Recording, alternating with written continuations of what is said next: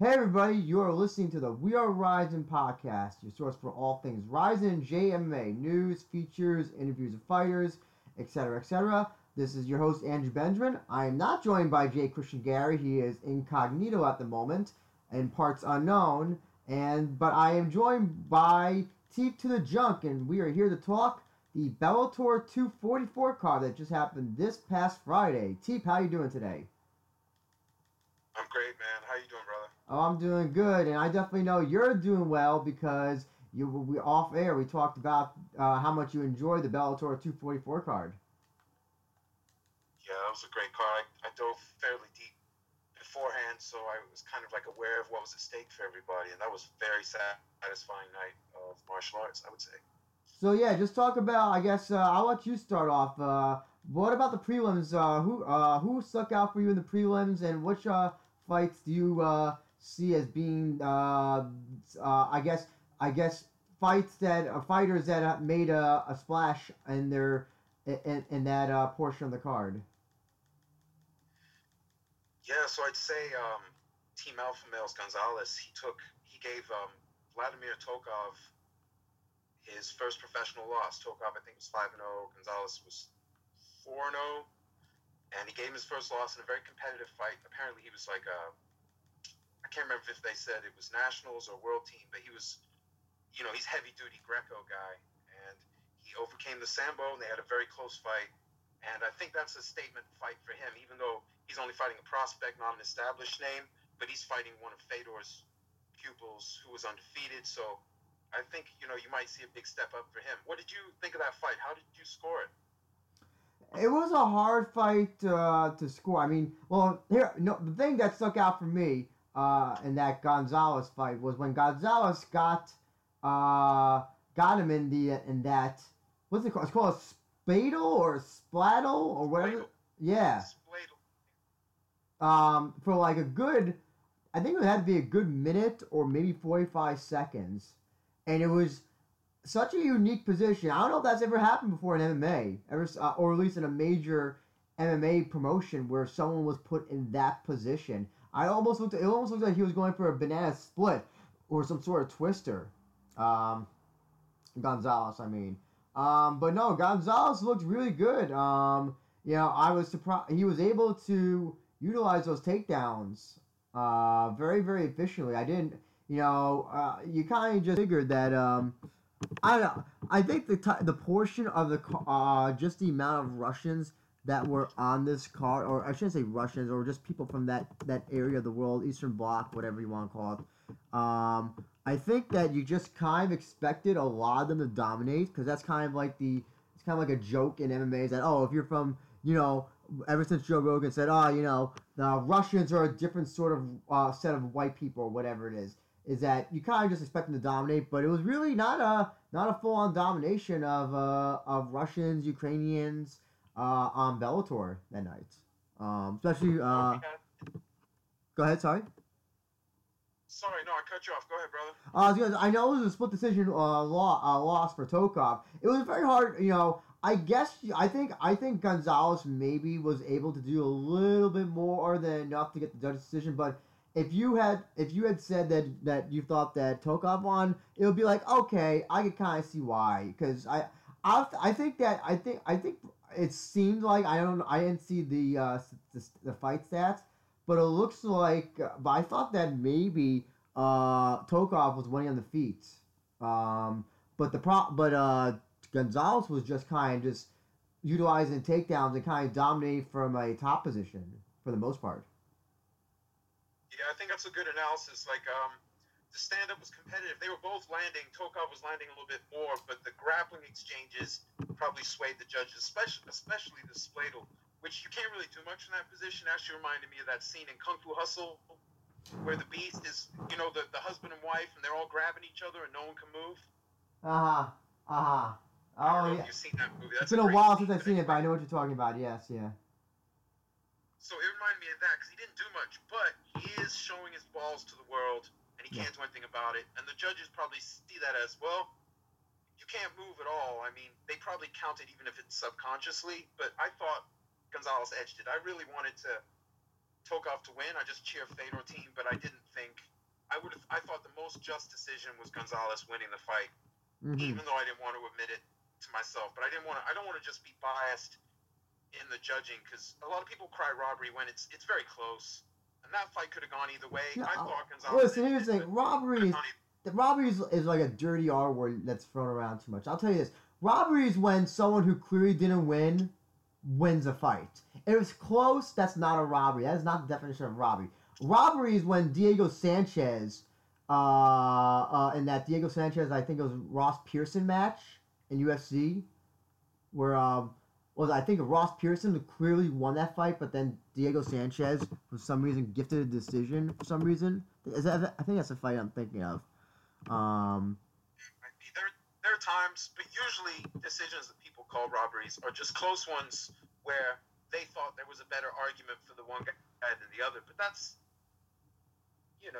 it's like, come on, they're only either 3 or 5 rounds most of the time, under normal rules. It's easy to think the other guy edged it, but if they're having hundreds of interactions in each round, it really comes down to what the judges are looking for. Those 3 judges. Oh yeah, but I think with Chris Gonzalez winning this fight, he's got to get on the main card, or at least a main card opponent. I would say next. Would you agree with that? Given that of his streak. Yeah. And I wouldn't mind seeing him fight. He's a lightweight, so I wouldn't mind seeing him fight Piccolotti. Piccoloti's coming off the close loss to Outlaw on the same card, and that's a good fight. I mean, I don't know if it's too much too soon though. Piccolotti's much more developed as a fighter than Tokov, but maybe it gives Gonzalez an opportunity for a big name, and then if Piccolotti wins, that gives him some momentum back, because Gonzalez is a guy to look out for. But let's keep it moving. That was a good fight. Yeah, we got to talk about the Piccolotti Outlaw fight though at some point. So whenever you're ready, we got that fight. We got to talk about. I don't even know if you want to talk about it now. I'm happy to talk about it now because it was just so awesome. No, right now, Piccolotti Outlaw was such a great fight. That's one I'm gonna once I'm done rewatching Nemkov crush Bader another 400 times. I'm gonna go back and watch that fight about 20 times. There was so many great exchanges and reversals, scrambles. That was some high level shit. Who did you score that for? I scored it for Outlaw, but again, that fight I would say if you saw Piccolotti winning, then I would not disagree with you. During the post-fight press conference, which I was a part of, Outlaw said that when he was asked by one of the press people, do you think that you did enough to win that fight? And Outlaw said, yeah, I can even explain to you how I won that. So Outlaw was. Go ahead. What did he say about explaining? Well, no, it's the thing. He said I can explain to you. I can explain. He said he said he could explain it in detail, like one-on-one, how he won that fight. To the press. I guess he couldn't explain it at the moment, just because also he hadn't seen the fight maybe as well. So. Yeah, that makes sense. You'd want to watch it back with some clarity, out of the moment. But, yeah. I felt like Outlaw edged it. I thought the most just, again, it was a very close fight. Yeah. I think Outlaw edged it. I also think if you want to judge, I think also when it comes to decisions like that, you gotta see who's closest to finishing the other opponent. And I think it's clear that Outlaw had Piccolotti in a much more almost was close to finishing him, like when he had his back and all that stuff. So I think you have to at least go by who's closest to finishing the other opponent. Not necessarily. Yeah, like damage, dominant positions, because it doesn't always come down to how much time someone is doing something for, but it's how much they get out in that time. It's not what you're doing. It's not so much what you're doing, but how you're doing it. I guess that makes sense. How you're doing it. Yeah, exactly. It's not, hey, you're on top and the other guy's on the bottom, because sometimes, like when Ortega fought Ilima Lay McFarland, she was on the bottom, fucking Ilima up, elbows, punches, pushing off. She was doing such a good job. I was watching. I was like, damn, she's gonna win this fight. And she ended up eating the giant elbow, but even when she was on her back, she was getting the best of it. And that was a shocker, that fight. Ortega, obviously, since she's proven she's a tough cookie, but in the Lara fight, but yeah, sometimes, I just felt like in this particular bout, Outlaw earned the win. It was righteous. It was close and competitive, but he did more, and that was the righteous call. Mm-hmm. So let's keep it. I just wanted to say something though. I disagree with saying Gonzalez should fight Piccolotti. I've always stated that I think that winners should face winners and losers should face losers. I think that not Piccolotti. It should be Gonzalez versus Outlaw. I think that's a much more interesting match to make because I think again they both won their fights.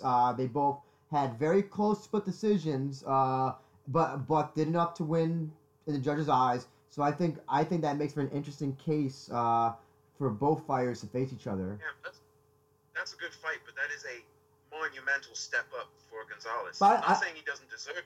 He deserves it if he wants it, but his team might wonder if that's too much too soon. But eventually you gotta dip your toes in the deep end though. Eventually, if Gonzalez, you can't, if Gonzalez wants to be taken seriously, he's got to start facing, big name opponents, and Outlaw happens to be one of them. So I think if he wants to make that step, he's got to face someone on a level like Outlaw. No, it's a good point, and it's not like the other parts of the division that are available are much easier. It's a pretty good division. It's not heavy on name value like the UFC division. The lightweight is their premier division for names. I think we could agree. Oh yeah, absolutely. But there's some tough guys. Yeah, that might be the right one. Might be the right one. Yeah. Bendo's coming off a loss, so that wouldn't work within your framework. Because I've always said that if a loser faces a winner, then the winner is basically putting it all on the line facing against the loser. Now here's the thing: if somebody's like ranked number 4, number 5, there's a little bit more leeway with that because Bellator doesn't know rankings, but UFC does. So somebody who went from like number 2 to number 6 winds up facing the person at number 7, number 5. I think that's a little bit different because I know the UFC rankings aren't kosher all the time, but there's at least something that you can at least stand on for like why you matchmake that. Until Bellator does something like that, then it's gonna be. I think you have to stick more to the formula of winners and losers face losers, just because there's really no other sort of ranking system that they really do have other than number 1 contender and then the champion, as far as I know. And as far as I know what you're doing, because I know you're trying to do some rankings yourself. Well, that's the thing is I was frustrated enough, and I was like, look, some of these divisions are easy to rank because there aren't many people at the top. The top heavy, light heavyweight, women's featherweight are easy to rank, as is women's flyweight, although they have more than 20 flyweights, but a lot of them have very little and some of them no experience yet. So that's a division in the future. Those are easy divisions to rank. Yeah. Because there aren't many people in consideration, but like welterweight, middleweight, and featherweight, men's featherweight is nuts. Like a welterweight, I only have one guy in the top. By my measure, there's only one guy in the top 10 coming off a loss. And part of that is because Rory left. Otherwise, there would be 2 guys. He's the ex-champ. There would be 2 guys in there. It's Koreshkov's number 7. But that's when you know it's a powerful division. I'm looking at who's got the momentum and who's worthy. And featherweight's like that too. I think I only have one guy in the featherweight top 10 coming off a loss, if that. Yeah, I can't quite remember. I'd have to pull it up. But yeah, I've been doing the rankings just so I have a sense. But what's gratifying is as they announce fights, especially the title fights, the way I've internally been ranking, even before I tried to work the numbers, a lot of that shit makes perfect sense the way I've been seeing it. So I'm like, okay, either I've aligned myself with what they do and I'm just absorbed that somewhat unconsciously, or they're making good sense as far as how I see a sport working. So One of the two is happening. I'm happy either way, brother. Gotcha. So let's move on to the fight that whatever you want to talk about next. Gentlemen, Josh Hill versus Eric Perez. Yeah, Josh Hill rises to 20-3 with a very strong gritty technical performance over Perez, who was fighting hungry, but just didn't have enough. He got outclassed, and Hill rises to 20-3. By my measure, that's got him. I would say, he's well up there in the bantamweight division, which is a pretty tasty division. But he's got to be right up there, right? I guess so. I'll be honest. I wasn't the biggest fan of this fight. I just kind of thought it was there. I mean, basically Josh Hill basically dominated for all 3 rounds. Eric Perez, former UFC fighter, and also fought in Combates Americas, really had nothing. Really didn't. This was a career 30-27, and like if somebody ever wanted to explain 30-27 to them, I would show them this fight because that's what just happened. Hill basically 30-27'd him. He won every round clearly, and he got the best of the action. Perez was like, I was watching it pretty intently because I was thinking, well, if Perez wins, I mean, he gains momentum, but if Hill wins, he's right up there near the top, like at least in the top 4, I would think, in the bracket. You know, there's Archuleta based on winning at the higher weight of featherweight, but also his multi-weight work and his win over Bandejas. I got him number 2 bantamweight behind Patchy Mix. Patchy Mix actually has this long win streak, pro and amateur combined, as Amazov. Although 13 at pro, but he had 11 at amateur, so he's 24 fights in the cage in a row winner himself. So I got him at number 1, and then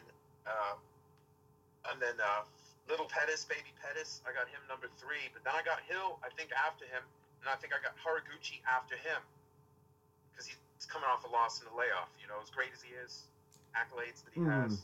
Actually, it's interesting that you ranking, you lose. That's the fucking end of the world. Even if you're the champ, if you lose, you're not the top guy. If you just lost, not in a sport. That's what I see it. I was gonna say, I'm surprised that Horiguchi's still on your rankings because usually when someone's injured or inactive, they're taken off the rankings. Right. Well, I haven't been thinking about it much, but just as it happens, now I'm doing bantamweight right now. Like I'm charting out the wins and losses of everyone on the roster's opponents to do my little math and try and get a sense. But Gucci's coming back, so maybe New Year's Eve in Japan, and then Coker suggested he might get the first shot at the eventual winner when Archuleta and Mix fight. So that's why I'm counting him. He's not active, and I don't have him ranked that high because that inactivity counts against him. But I do have him ranked because he's expected to come back. Okay, gotcha. But at some point, yeah, but I wouldn't go on forever. But it's like, if you think about his body of work and the double barrel wins over Caldwell, you know, he left his last fight, Bellator, he was the top guy there because he won. He beat the champ. But then he lost the fight. He's been out. That's why I got him down probably number 5. Not saying he's a worse fighter than the other 4, but that's just the sports ranking. And if he still doesn't fight, like in either org, he's going to keep dropping. That's the way it goes. You know, I don't punish people who aren't a big name when I'm trying to rank. I'm just looking at a sport, whether I'm a fan or not, or whether they're famous or what they've done in the past. Like I'm just trying to figure out the pecking order of momentum. Gotcha. But anyway, so you weren't overly thrilled with the thing. No, because here it's going to be a top 5 discussion within the company, right? Somewhere in there. I guess so. But here's the thing. Josh Hill did enough to win, and I'll be honest. I'm never happy when I feel like that's how a fighter chooses to win a fight. I felt like he was taking the route of I don't know if he was hesitant or was reticent because of Eric Perez's background, but I just kind of figured that I think he should have pressed a little bit more in trying to finish Eric Perez. Like I said, this is a clear definition of 30-27 where he just did enough. It wasn't like Outlaw, Piccolotti, or Gonzalez fight where okay, these two are giving equal amount of effort.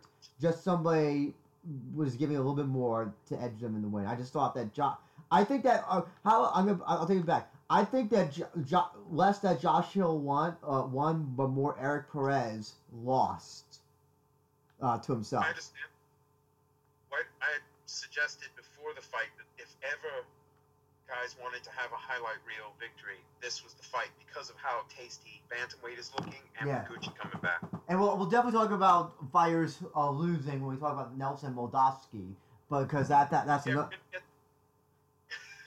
But we'll talk about that a little bit later. Yes, sir. What fight? Go ahead. Sorry.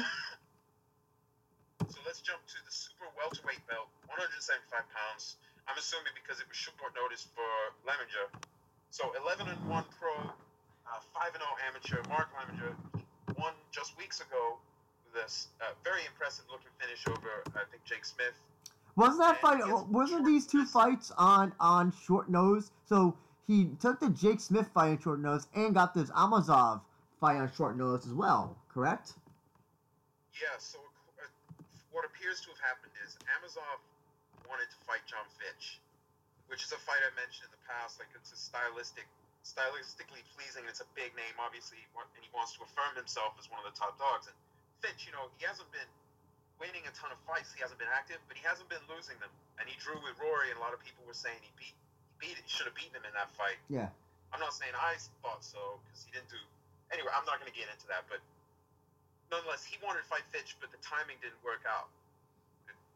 At least that was his understanding. So they still kept him on the card, which is why when he was put back on the card, once they had filled it, I guess Salter and Capel filled out the main card, so they were like, we still want him on this one. He goes on the prelims, Lemminger, and just destroys. And shows that there are levels, that like Lemminger looked good against Smith, but that's not Amazov, and he's fighting, like, by my measure, the third guy in the whole bracket in the company. You got, tell me it's fair, right? Phenom Lima, then you got Lorenz Larkin, then you got Dynamo Amazov third. I don't think it could be seen any other way. Would you agree with that? Yeah. When you do your rankings, do you also account for what they've done outside Bellator, or do you just consider their Bellator stuff? No, because the thing is, I'm sure Bellator puts more weight on what happens in the company, but I don't do that. Well, because here's the thing. It seems like when Amazov came. Sorry, go ahead. Oh, I was gonna say. It seems like with Amazov, they clearly wanted to peg him into big fights, because I'm seeing here he fought.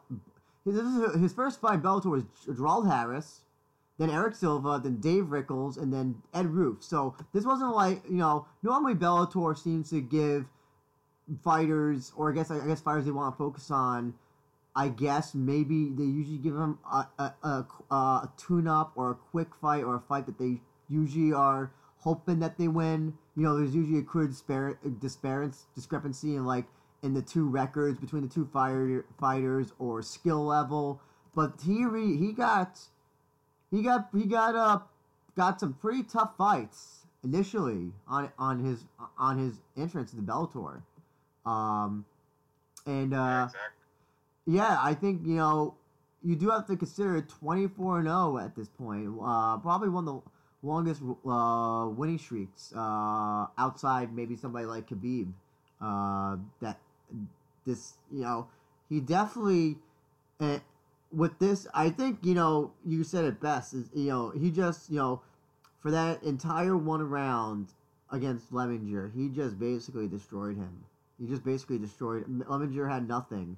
It was like, if this were, I would put it at 10-1 or 10-2 if you could judge a score a round like that, because that's how bad it was for Lemminger. Yeah. It was like a -10 round, you know what I mean? You score the fight, like, after that round, you practically can't win, because there's nothing left of you in face. But, Lemminger's tough. I hope they keep him fighting, just maybe back down at a level that's more doable. But, in the plus side, he made a great showing and got another fight, got another payday. It's a tough business, so guys getting paid is a win. Even if you lose, it's a win. Like, Bader probably feels pretty bad. He got spanked by Nemkov, but he took home money. He made, a few $100,000. I don't know what he made, but so, it's bittersweet at worst. What about is the Fitch fight the fight you make next for Amazov? Yeah, he's willing to wait. So in September they're doing shows on the 11th and 12th. One of those two shows, Fitch is fighting Neiman Gracie, which is very intriguing for me, because Fitch has shown, even in, he's old man Fitch now. He calls himself that. We can call him that openly. He says it. If the artist says, if the athlete says it, you can say it without shame. Old man Fitch can still Fitch people in his 40s. He Fitched the hell out of Rory, Fitched the hell out of Daly, who were both, top echelon talents in the company. And if he does it to Gracie, that's some ill shit. They should give him like the old motherfucker belt, the Mhm. OMF belt, because that's serious. Because Gracie is a legit world class talent, so and a young one. So I like this. I like this fight, and I think Amazov fights the winner for I don't know if for title shot. If Amazov beats the winner of Fitch Gracie, he gets a title shot.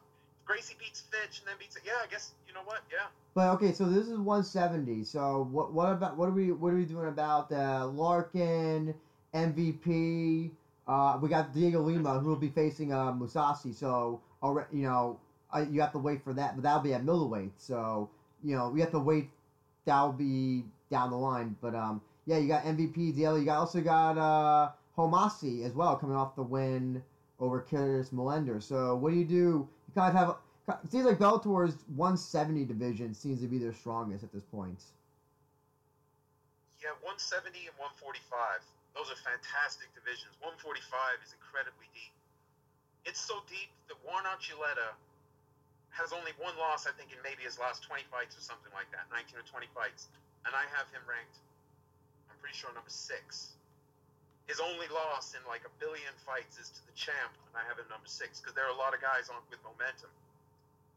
Or who have quality wins. So like ranking that division was tough, and I really had to look at the numbers to try and make sense of it because there's so many different angles to see it from. But 170 is bonkers, and the MVP Larkin fight needs to happen. And that would be a situation where internally they probably rank MVP over Amazov because of his in-company record and the fact that he has a daily win. But I would say, like, for my rankings, Amazov is above MVP. Okay, so I'm like writing this down as you're talking. So here's what does it sound like for 170? MVP. Okay, so 170. Lima's. Sorry, go ahead, brother. I was gonna say, here's the fights I have. I want to see if you agree. So we got Amazov versus John Fitch. We have Larkin versus MVP, and Homasi versus Daly. Yes, but the caveat is it would be Amazon versus the winner of Fitch and Gracie, because I don't think the outcome of that fight is a given. Gracie wants to grapple with people, even if they're John Fitch. He's dangerous from his back. He can do some ill stuff. Okay, that's true. I think of Gracie like a Verdun type. Not that he's done the same amount his career or the same size or anything like that, but just that when he goes to the ground, he's happy inside.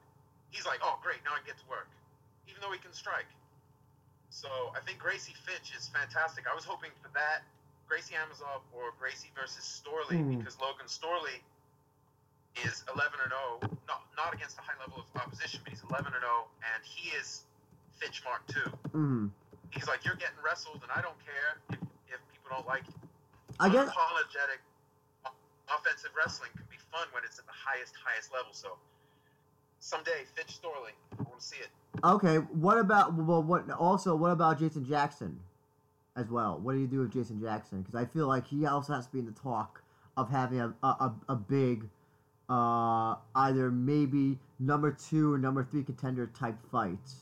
I think Jason Jackson, Andrei Koreshkov. I have them both in the lower part of the top 10, 7 and below. But I think that the ex-champ presents huge threats. But Jason Jackson has shown he's a huge threat. I mean, the loss to Ruth was so close. A lot of people had it going the other way. I was uncertain when they were which way it was gonna go, but it was so close, and he proved like, hey, he's a badass dude too. So yeah, I think. I guess my only thing is that Neiman Gracie, I feel like he already got a title shot. I kind of feel like if for him to get into the contender spot. Especially because he was dominated so badly by Rory. I guess also you could also say that since Rory left, it's a different landscape now. Maybe you can then maybe have an excuse like him and Diego Lima haven't had a fight, so maybe you can say. Go ahead. Douglas. I keep on saying his brother, Diego. It's all good. You struggle with the Pitbull brothers too. It's all good, man. I'm not good. All these Brazilians in their names. So yeah, Douglas Lima. So if you do the Douglas Lima, Okay. I guess now that since Rory is not there anymore, because the problem is that if you wanted to do a number one contenders match between Fitch and Neiman, and Neiman won, then you're kind of forced to do Neiman. You're supposed to do Gracie McDonald again, but since he's not there anymore, I guess you don't have to worry about that. It's still an intriguing matchup. If Lima's still champion, Lima will be champion, I should say. And Gracie beats Fitch. And if you want to do that as a number one contender, I guess you could kind of. Yeah, that's fine. That's fair. I forgot that Rory McDonald's not there anymore. You mentioned that. I was like, wait, what? And I forgot. Oh, yeah, he's in PFL now. Totally forgot about that. Yeah, Rory's a great fighter and still young in the game. You know, he's barely into his 30s. People want to write him off for whatever. Well, no, because here's the thing. They want. Honest about how he's feeling after getting pitched, but I think he's still like a top shelf elite talent, even though he's not in Bellator. Yeah. But obviously, I'm not ranking him in Bellator. But if he were there, I'd probably have him ranked. He only just came off the title loss, so I'd have him ranked inside the top 5. But I'm ruthless with the ranking. Even if you're the champion, you lose. You don't go down to the second in the division, not unless you're like on a Fedor type run where it's so much you can't even believe it happened. Or I like to say Anderson Silva was number 2 even after he had been beaten by Weidman twice. Yeah, you don't do that, but like number 2 after finally losing a fight after all those years that Anderson Silva, after he came over, he had an excellent body of work, mixed levels competition, but he had an excellent overall body of work when he joined the UFC, and then he had that incredible run. So him, when you first lose, like when Fedor first lost, I could see you put him at number 2 because you're like, look at how long he was number 1. It was generations, practically, or a whole generation. But you lose a second fight, no, I'm sorry, dude. You're not the number 2 guy. If you lose 2 in a row, even if you were the number 1 guy, you shouldn't really be in the top 5 if there are 5 other people coming off like 2 or 3 wins that are good. Mm-hmm. You can't do it. Because that's sentimentality, and it's unfair to the other athletes, I feel like. Yeah, and also, just to answer your question, your question about why people write off Rory is because he's not in UFC anymore. That's why. That's the simple. Say that one more time. Oh, the reason why people write off Rory is because he's not in UFC anymore. That's the reason why.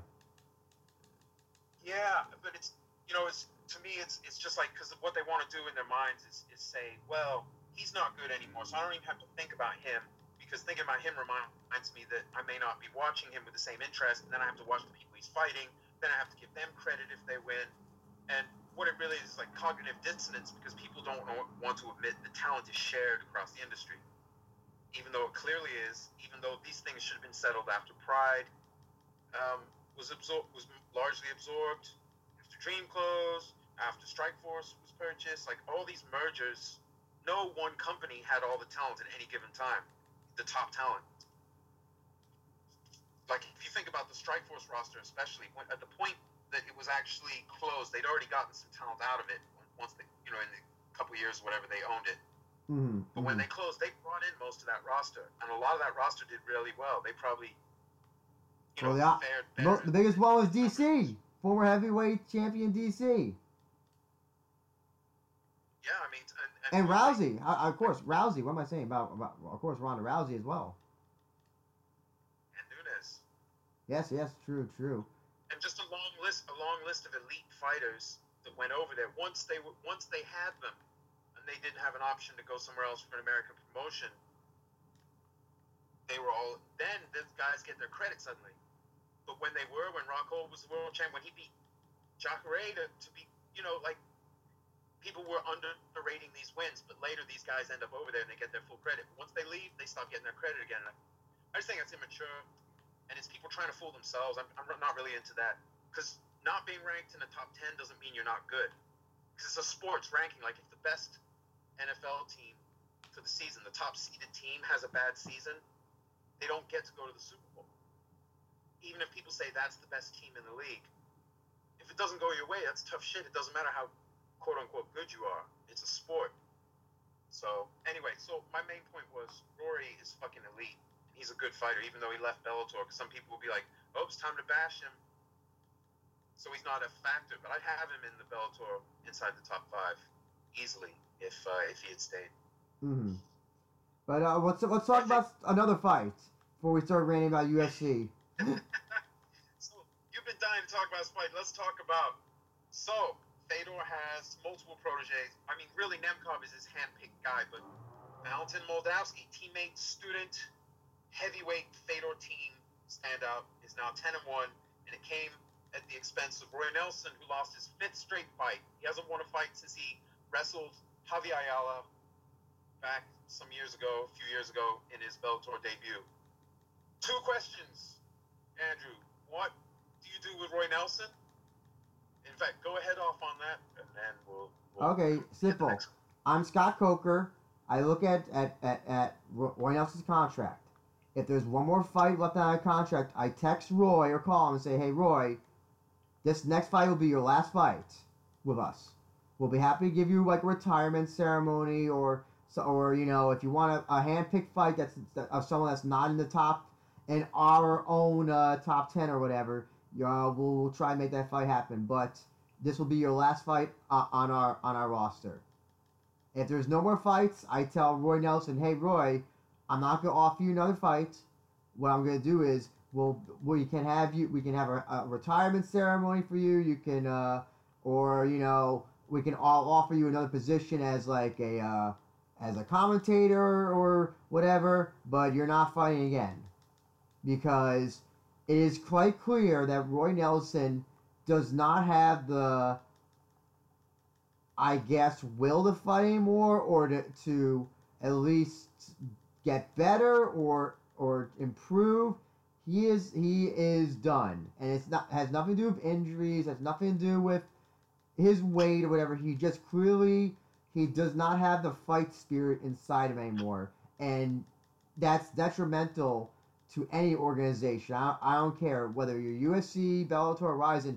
If you're not even trying to figure out a way how to fight, then there's no point. You're just making the organization look bad. You're embarrassing yourself, and it's really just not that good.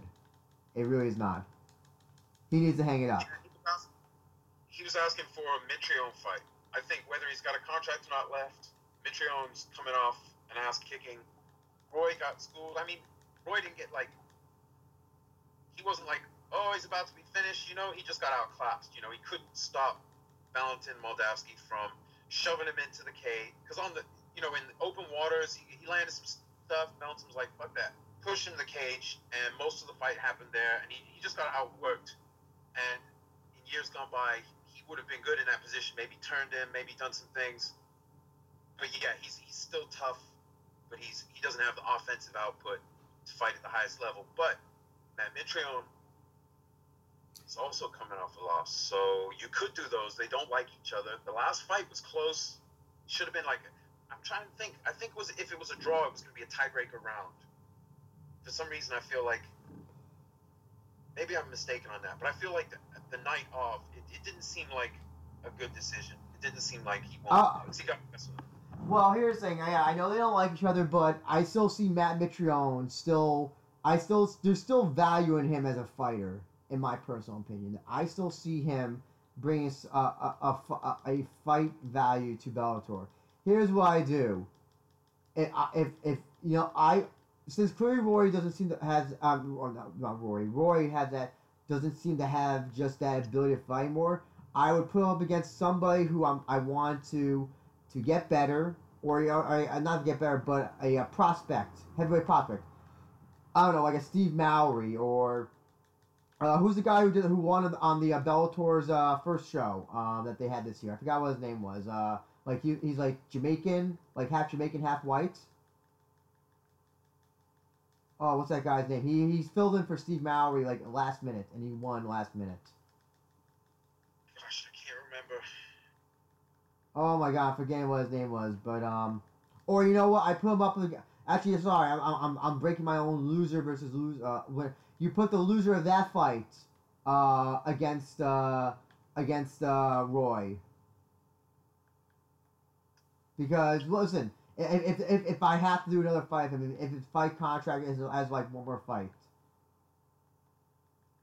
but then that would go ahead. Sorry.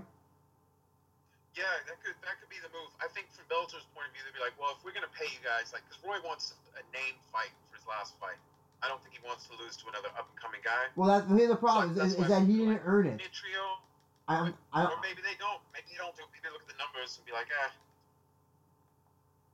He's lost every fight that he's had, or not every fight, but he's lost his last 4 or 5. And Bellator got finished by Karatanov. No, I as far as I'm sure, he has no room to negotiate his last fight. I really don't think that he has any power, or should he have any power to do so. He looked terrible. Like, this is like, he looked bad. He looked awful. Not even like bad awful. Like, not even like good awful, where he was trying to, he didn't seem to be even trying to fight. That's the problem, is what I'm trying to say. yeah, I mean, the only victory he took out of there was that he didn't get finished. But that's not enough, because, they don't need someone to be like a really, really tough journeyman unless there's like a threat there for that kind of money. Yeah. He has a media presence. That's his real negotiation, is that people will tune in and see other people on cards that he's on, because they're like, well, it's a big country, the belly guy. Let's drink some beers and watch the belly guy. So, I figured, like, on the basis of that, they may do another fight for him, but it wasn't a strong performance. Moldavsky is a strong opponent, although fairly inexperienced in the scale of things. But yeah, it boils down to either, like, some sort of, like, just a showcase fight, one-off for a retirement bout, which I could see them doing, or nothing, which I could also see them possibly doing. Because that money could go to someone else. That money could go to re-upping a contract with a young athlete. They're always like working that out in their brains. With Rory, when they didn't bid to keep Rory, they did sign new contracts, I think, with Storley, Ruth, who else? Joey Davis, I think. Some of the other guys, the new talent, the young. I mean, not just young, but young also in fight years. They've invested that money that they were paying Rory. That gives them frees up budget to do the other things. They're on a budget just like the UFC. Oh yeah. Oh, okay. So it was the Ras % of your revenue or less. Ras Houghton and Rudy Shafroff fight. And it was supposed to be originally Steve Maui versus Shafroff, but Maui got COVID, and so Ras Houghton came in the last minute to face Rudy Shafroff. Right, the tall guy. The big guy was dancing around. He surprised me. I thought he was going to lose that one. Yeah. So if you want to do Shafroff versus Roy, I'm fine with that. I'm very fine with that. That would be cool, man. Hey, Shafroff comes to bang. He can wrestle. He comes to bang. He's when he wins by knockout. So I can see that. I'm sorry, but I don't give Roy Nelson a big fight, unfortunately, because I don't feel like he's earned it. Here's the thing: if he was at least put up a fight, I would at least say, you know what, you're putting up a fight, but you're just losing to people that are better than you. But that's fine. You're still putting up a fight. I'm seeing he had 17. Do you know how many strikes he had in that fight with Moldavsky? 17. He had 17. It felt like 17. I thought it was. I won't lie. I was cheering Moldavsky, so I didn't want him to land a lot, because I want Moldavsky to earn like some sort of elimination fight to get up in the top 3. Yeah, I understand. But 17 strikes. 17. Do you remember the fight? The fight that I can remember that even had less was when Mir fought Overeem. Didn't Mir get like 2 or 3 strikes in that fight or something like? It was like, I think it was a single digit number, from what I remember.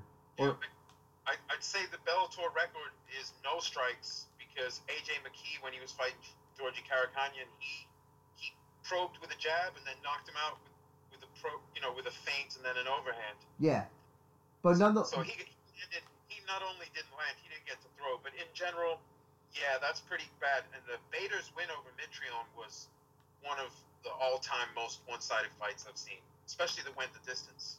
Yeah, so that's why as soon as you got that first takedown, you're like, oh, I know what this fight's going to look like. I wonder if he finishes him. That's when you know it's bad, right? When the only consideration is, I wonder if he'll finish him. Yeah. While he does this to him, this whole fight. Yeah. So basically, yeah. So I don't see. I give Nelson a low level fight like that. It'll be a main card fight. No, it'll be main card. Actually, I was even surprised that he was not co-main on this show. Yo, what about Tyrell Fortune? Fortune hits hard. Nelson doesn't move around that I fast. think there's value in I think there's value in Tyrell Fortune. I'll say this about Nelson. You still get hit with a Nelson overhand, you can still get knocked out. I'm gonna put up. I would put up against a fighter who there's less risk of somebody who I'm having future. I want future eyes on. I think they want future eyes on. Go ahead. Yeah, because I'm just thinking if you were gonna do it as a main card, so who are you building? Well, Fortune fought Shafroth and schooled him. Yeah. So that's why I was thinking Fortune's coming off a loss to Tim Johnson, but Tim Johnson is in that conversation per Scott Coker. He's up in that upper echelon, so there's like Kongo, Minikov, then you've got like Johnson, and now you've got Moldavsky. It's not the deepest division, it's kind of top heavy, so it's easy to get into that discussion. But as far as the upper discussion, you got Kongo and Minikov, who I think, Kongo kind of embarrassed himself in that Bader fight. I think Minikov, who's coming off a victory, maybe, even though he lost a close fight to Kongo, I mean, if Bader's going to go to heavyweight to defend, I'd rather see him fight Minikov than Kongo again. That Kongo fight wasn't competitive. I know it was stopped as no contest, but it looked like a no contest where he got punched so hard in the face that he felt the pressure in his eye and was like, oh, my eye. Because it didn't look like anything happened to his eye. It looked like he got punched in the nose. And so... But he was getting schooled. It wasn't competitive. You know what I mean? Like, oh shit, look at Bader. That was what I was thinking when the fight was started. I was like, oh shit, look at this. So I definitely at Moldavsky. I think the fight you make next is Moldavsky Johnson. I think that's the fight you make. I love that fight. And if Moldavsky wins that, then you could say he's next in line for a title shot. If Johnson wins, he's next in line for a title shot. I think. But I think what Bellator wants to do is they want to have Team Fedor both to be light heavyweight and heavyweight champion. I think they want to do something like that. Kind of like when all the Brazilians from like when Renan Barão, Aldo from Team Nova União or whatever the team name was were like champions in their respective divisions. Yeah. No, I feel you, brother. Just like AKA, Kane and DC and Rockhold. Like certain powerhouse gyms, it's advantageous for promoter to have these people be teammates. Oh yeah, it's also good for the gym as well. Like I'm sure their perfect world, AJ McKee dethrones, takes out Caldwell, dethrones whoever's in the finals, probably Pitbull or Sanchez would be my guess. Will be in the finals. Sanchez is a fucking monster. He's under the radar because he lost to Pitbull, but lots of guys have lost to Pitbull. He's beaten everyone else lately. But anyway, they want McKee to become the featherweight champ, and maybe also the lightweight champ, and they'd love to have Joey Davis be the welterweight champ. They're MVP too. I mean, there are a lot of welterweights who they would love to have as champ. But Joey Black Eyes Davis, with his wrestling pedigree and also his striking acumen and his he's plugged in. He knows some celebrities. He's a smart guy. He's finished his degree. You know what I mean? Like that's what they want. They want someone who's cool but also intellectual and fights like a maniac and has a wrestling backup for tough moments. So that's Team Body Shop. No Pico left, but Team Body Shop. They got Joey Black Eyes. They got AJ McKee. That's two powerhouse prospects. Among the best anywhere. Among the best anywhere. Joey Black, because I've been asking people to point out a prospect welterweight hotter than Joey Black Eyes Davis. Like, he's still early in his career, but if you look at how he's done so far and you look at who he is and where he comes from and how he's looked, come on, man.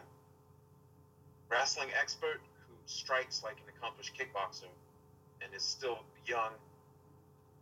That's the guy. That's my pick. 2 years from now, that's my pick to be champ. Okay. I'm wrong. Joey Black Ice. That guy's the fucking truth. I swear. Let's talk about Salter and Capel. John Salter defeating Andrew Capel. Beautiful performance. Salter did John Salter things. He's a monster. Can we agree that John Salter is like top 3, even top 5 middleweight in the world? I would say top five, and well, okay. So I'd have to stop and look at the recent records and everything because I don't want to diss anyone just because they're in the UFC that I don't follow as closely. But I'd say it's probable that he would come in the top 6 if we rank it like a sport worldwide. But in Bellator, I have him number 3. Okay. No, but like, I just don't want to diss. I don't want to diss anyone because there's so much of that online. People are attacking athletes they're not even qualified to hold the pads for in the gym. Like they die trying to do these guys' warm-up routine and then talking them down just because they don't follow them as closely. So I don't want to be that. That's some kid shit. Okay, well here I'm just gonna read who the middleweights are, middleweight rankings for UFC. Obviously, Israel Adesanya is champion. Number 1, ranked number 1 below Adesanya, Robert Whittaker. Number 2, Paulo Costa. Number 3, Jared Cannonier. 4, Jack Hermanson. 5, Yoel Romero. 6, Darren Till. 7, Brunson. 8, Gastelum. 9, Uriah Hall. 10, Shabazian. Wait, where's Romero ranked? Number 5. Is that like UFC rankings? Yes, that's UFC rankings.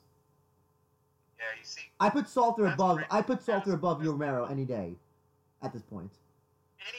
Anyone who's won a fight in the last like 3 years should be above Romero. He lost 3 in a row and he hasn't been active. Like if you lose 3 in a row in a year, okay, you can bounce back. But he's been inactive and just not winning fights. Like you can't. If that's number 5. Well, he just had the fight with Adesanya earlier this year. He had that fight with Adesanya that was boring as fuck, in which he did absolutely nothing. And Well, that's it's not his. I mean, it's not his fault. He's in his 40s. Like most people do not age like John Fitch, where you joke about it, old man Fitch, or like Archie Moore, where he's like the old mongoose, where he's still elite. Romero just can't beat the young elite guys. It looks like, so he needs to step down so he can win fights, or he'll just be passed around the younger guys, the guys less shop worn. Unless they match him up with some guys that are shop worn but still highly ranked, he could do it, but. well, I I would. don't even think about it with world rankings because he's not been active and he's just been losing. It's like Liam McGeary. Although I think he had 1 win in there, but like, if you do enough losing, like you're not in the top chase in the whole world. It just doesn't make any sense. But it's also how you fight. I don't know if you saw that fight with Adesanya that he had. He did absolutely nothing. He did like. I thought it would be bad. People are hyping it. What was really funny is someone told me on Reddit that because I was kind of pointing out like he hadn't been winning and been sitting out, but someone told me that if he went to Bellator that very day, he would be the best pound for pound talent they had in the company.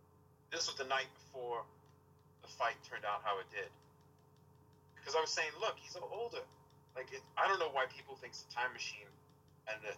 No, because you know why? I'll tell you why. I'll tell you why people are fans of Romero. Because they're really obsessed with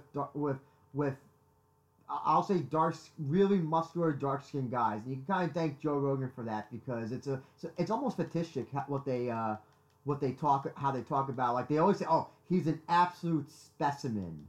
It's really weird and almost fetishic. Has a fetish like language behind it. It's really gross as well. But it also seems kind of selective, like it's the guys the company wants to hype, because they're paying them a lot of money, or because they did big things, they don't want to lose their shine.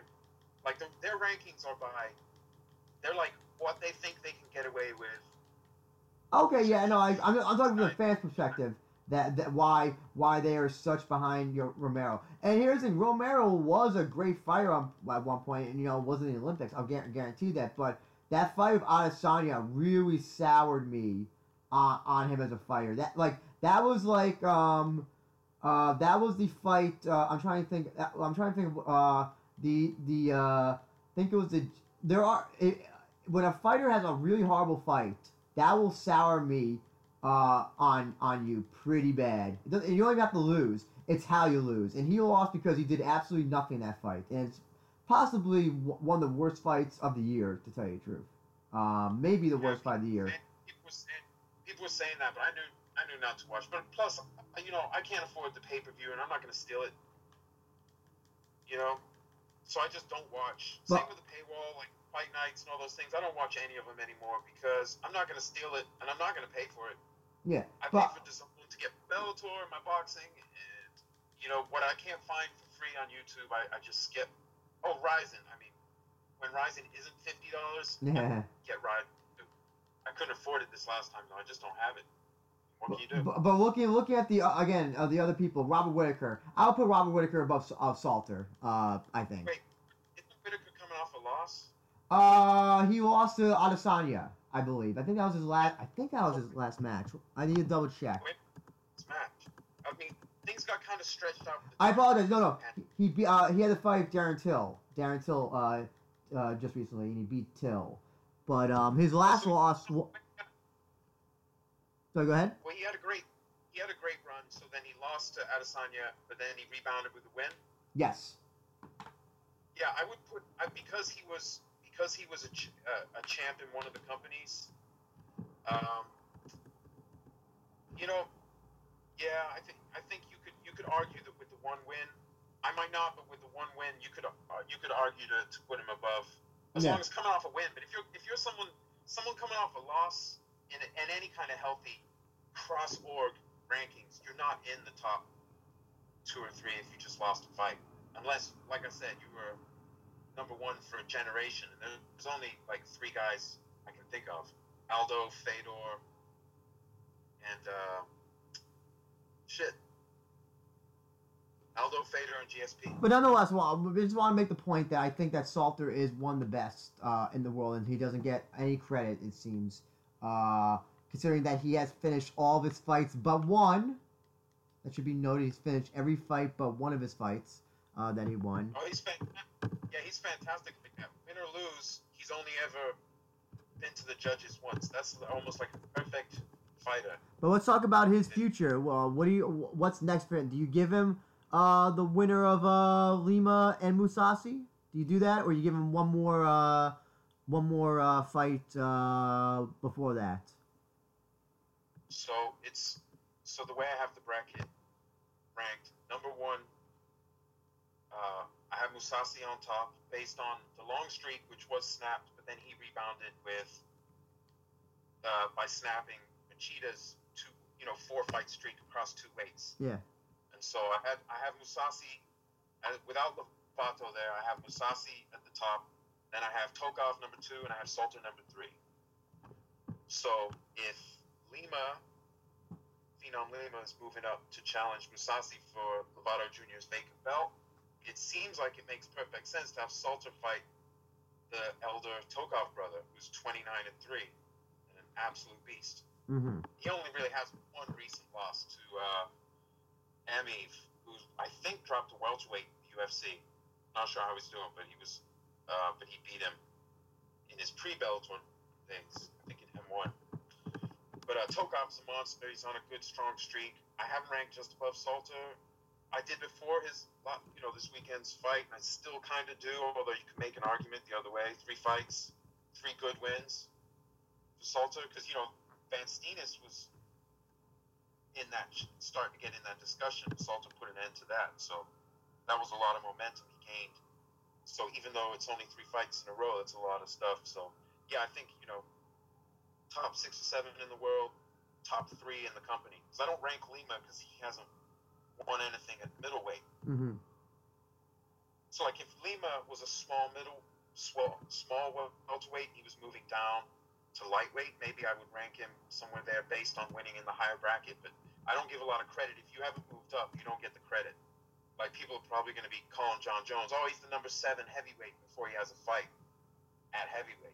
And that's like, it's always been an interesting discussion how you rank somebody who either was undefeated and champion in one division, and then they go up or down to another division, and then I've always been interested in just like the conversation with ranking, because I can see both ways. I can see you saying, listen, yeah, if you haven't done anything at that weight class, then why should you be ranked? But if you have done, I do think you can kind of bring your accomplishments from another weight class into another weight class and transfer them over. Should that make you automatically number 1 contender? I don't know, but I think you can still I think you could say that. I guess my thinking is you wait till they have a performance, and then you can add what they have done in the weight class to their general body of work. Okay, good point. So Good like point. Lima is jumping the line because he hasn't beaten anyone at middleweight. So all the guys, so like as a ranking, he's not ranked. But once he fights Mousasi, even if he loses, maybe he gets inside the top 10 coming off a loss. If he wins, obviously, I would have him as the top middleweight. As long as, but part of the thing is, anytime you start a new iteration of the lineal title, you do have to build credibility in that thing. So they're rebuilding the credibility of that belt, just like when GSP beat Bisping and left again. They had to start from scratch. That lineage that lasted all the pre-Franklin, but Franklin, Silva, Weidman, Roxo. But that was also, you had a much smaller pool as well. You started over just like when Marciano retired. So, middleweight in Bellator, it's a great division. It's packed, but that belt is only worth what the athlete holding it is, and there's no one holding it right now. So I'm excited for the Lima Mousasi. That's some high-level shit. And I think Salter versus Tokov is the jam, but they may go a different way. Because Tokov was supposed to fight this Brazilian they signed, Aguirre, I think his last name is. And he's, I think, 17-1, but he has like an early Amazov career, 17-1 type, wins. Inexperienced opponents doesn't mean a lot cumulatively. So maybe they'll have Tokov do that. I don't know, but I think Salter Tokov. So then, what about Andrew Capel? So I mean, he had momentum, and he's coming off a loss to one of the absolute top guys already. Even before this win, Salter, I had him number 3 in the bracket. So with Capel, I guess I like your idea of the winners, losers. They don't always do it. Like Gracie's coming off a loss in the layoff, he's fighting Fitch, but I think that's just the matchmaking team being like, that's a cool fight. If Gracie wins, he's back. If Fitch wins, he's back. So it's win-win. Here's my problem. Here's my question with Capel. I feel like he was brought in again. King Mo was supposed to have that last match on his Bellator card, and I think they wanted him to go out on a win. But Capel obviously beat King Mo, and I think this is kind of like a punishment match. They gave him such a tough fighter in Salter. And I'll say this, he did better than I thought he did, in the stand-up, but for the most part, it was the John Salter show for those almost 15 minutes.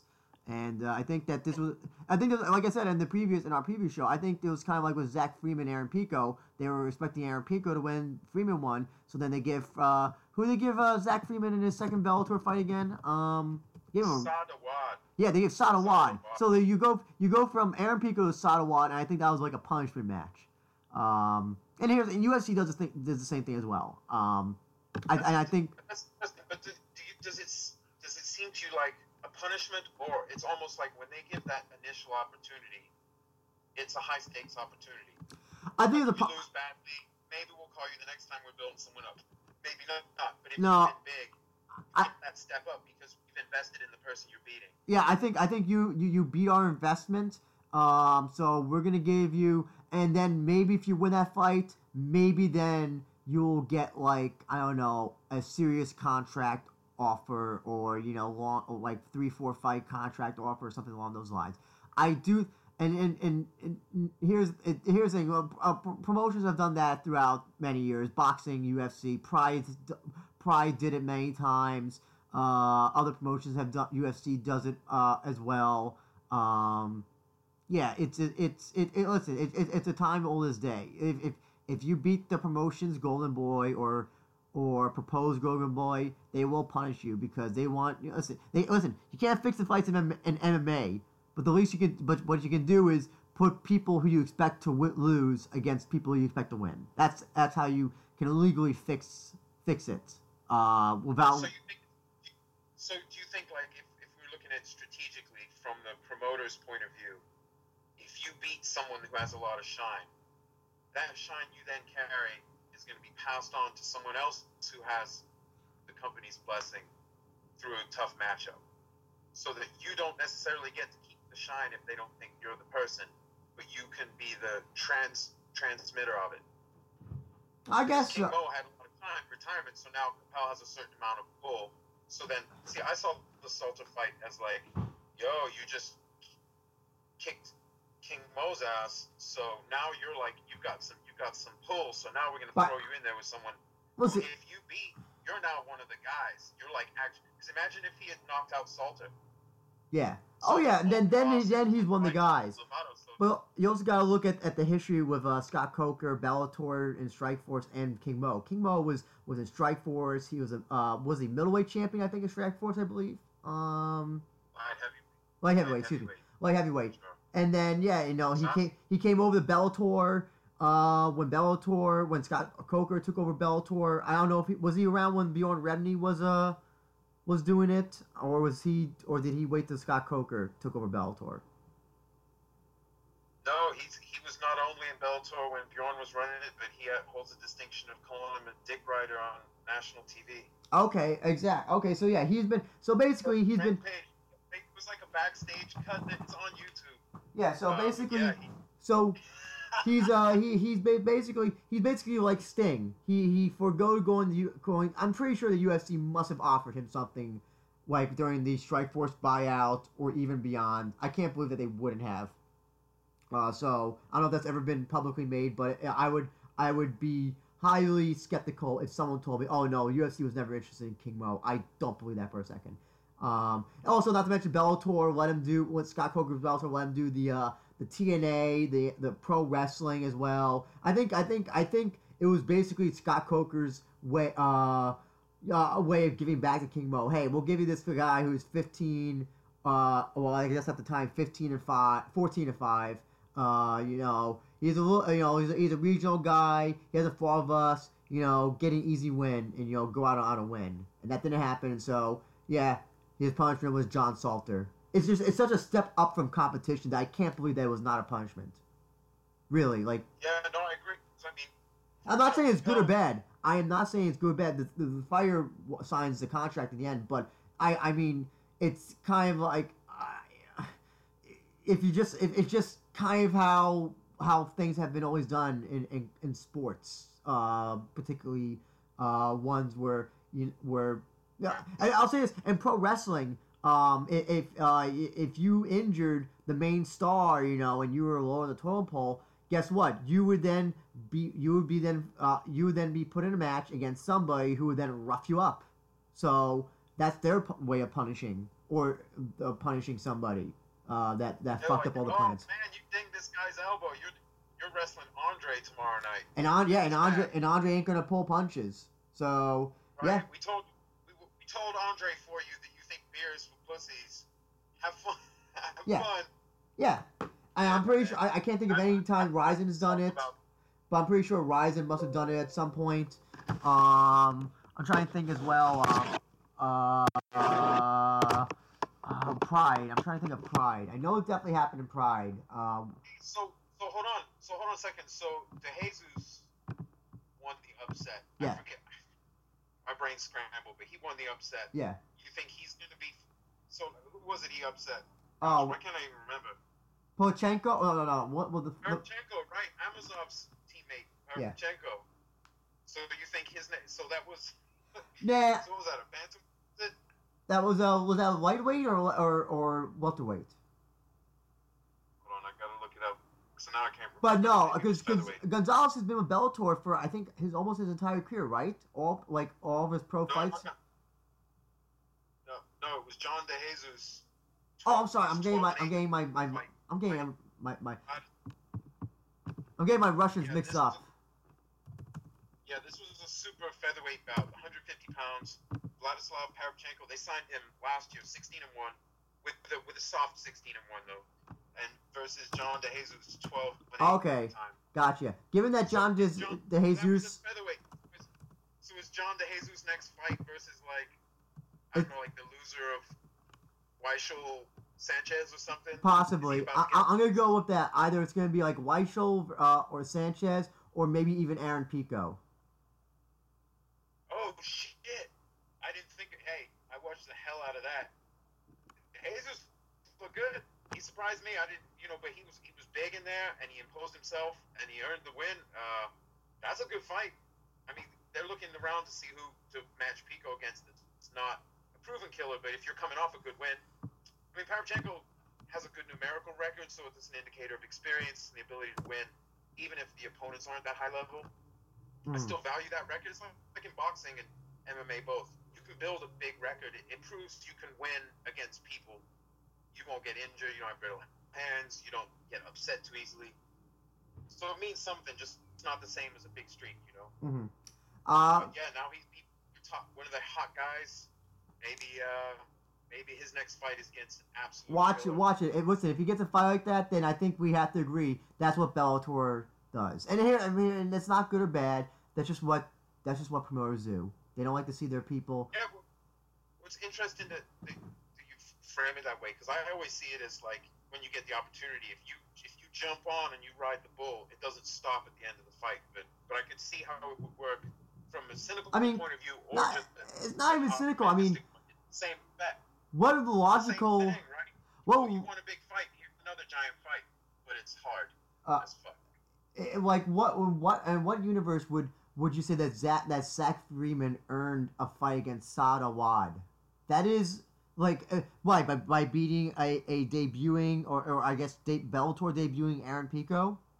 What do you, I mean? Well, I guess I saw that they overreached Pico. He shouldn't have been debuting because I think Freeman was coming off a loss in a regional title fight. He was, I think, 8-2 at the time or 7-2. I forget. I don't quote me. But I think he was coming off a loss in LFA or something or RFA in a title fight. So to have a guy debut against a full-blown lightweight, Pico is a featherweight-sized guy, right? Yeah. That was a mistake. That was an overreach. That was like some Japanese MMA trial by fire shit that they didn't need to do. I mean, it's whatever it was. His management was probably like, no, he wants to prove this. He wants to get a title within a year. He wants this and that. They were hot on him. There's a reason people are excited to see it. Oh yeah. But that was a mistake. So the way I saw it was, yeah, he schooled the Golden Boy. He's earned himself a big fight, even though he wasn't under exclusive contract. So I saw that fight live, and Awad is badass.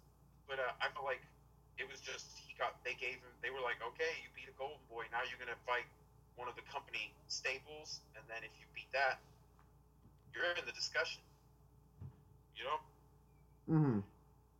But let's not lose focus, Teep. We got because we got a few more minutes, and let's talk about Julia Budd being Jesse Miele decision in the co-main. I guess no surprise, really.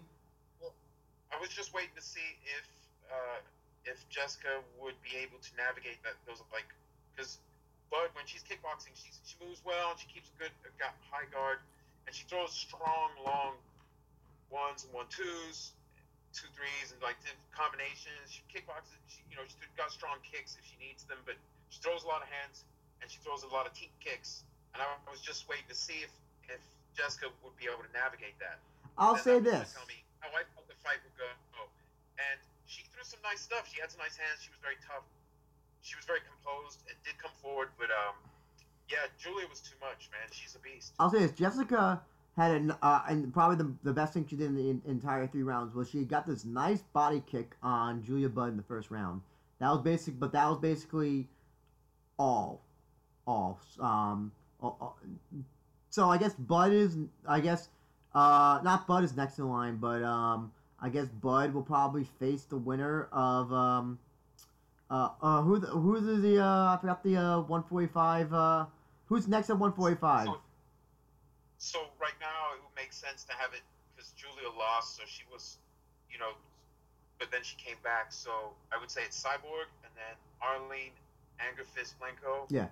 Who notably has 2 losses to Julia Budd, but she's beaten Leslie Smith, who had a little streak going, and earned that title shot. You know what I mean? So I think the way it times out, it can time out appropriately. But hopefully they already have it booked, and they're just waiting to announce it. The Cyborg fights Angerfist. And stylistically, I think Angerfist is a tougher opponent for Cyborg than Julia Budd. Even though if you took Julia Budd and Anger Fist and had them fight every 145er in the world, Julia wins more of those against different styles. But specifically against Cyborg, Anger Fist loves to throw hands. She's got a really, really good jab, a meaningful jab, moving forwards, backwards, or laterally, and it makes a difference if someone can punish you like that and keeping the rest of that stuff composed. Because Julia was opening herself up, throwing front kicks and teeps. Cyborg just came right around it, bang, bang, bang, bang, with the punches. It was beautiful. It was fierce. And then, the other factor is clinching on the cage. Cyborg was able to turn her. Then it was go time. By the fourth, it was go time.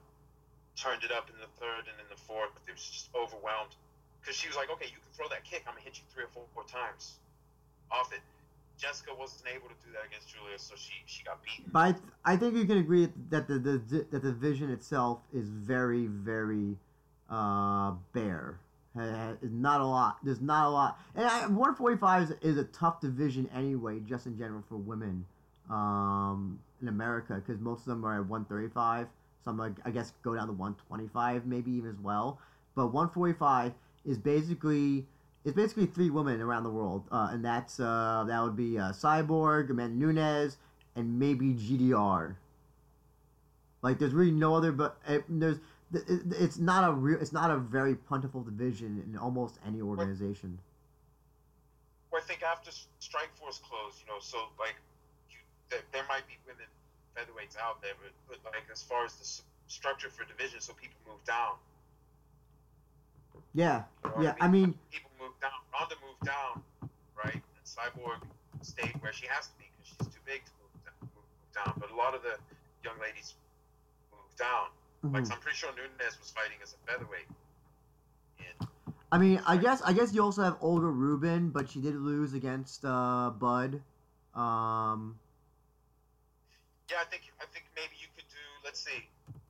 I feel like it's fair to give Arlene her shot against Cyborg, because when Bud was champ, okay, she lost twice to Bud, so you'd be like another one. You need to win, even though you're beating everyone else. You got to beat more of everyone else to get a third shot. But Cyborg has not fought Anger Fist. And Anger Fist, it came down to Anger Fist and Leslie Smith. They were on the streaks, right? Yeah. And Anger Fist won a close fight, so she's the one. So for me, I have Julia third, even though she's coming off a good, win over someone who had momentum. But I have her third, and it's fair to have Cyborg and Arlene fight, and that's a good fight. People might be shocked. That might not go the way people might envision it, just having seen a lot of Cyborg and not a lot of Arlene. I'll say this, that if Bellator wants to get two, I guess at least one more person for featherweight, I think that they should sign King Reina if they're looking to get somebody at featherweight. I love it. Please sign King Reina. I would also recommend Stephanie Edgar as well.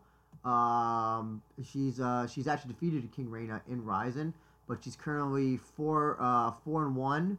Actually has a win over Mara Romero Borella, who now fights in UFC, I believe, the Italian fighter.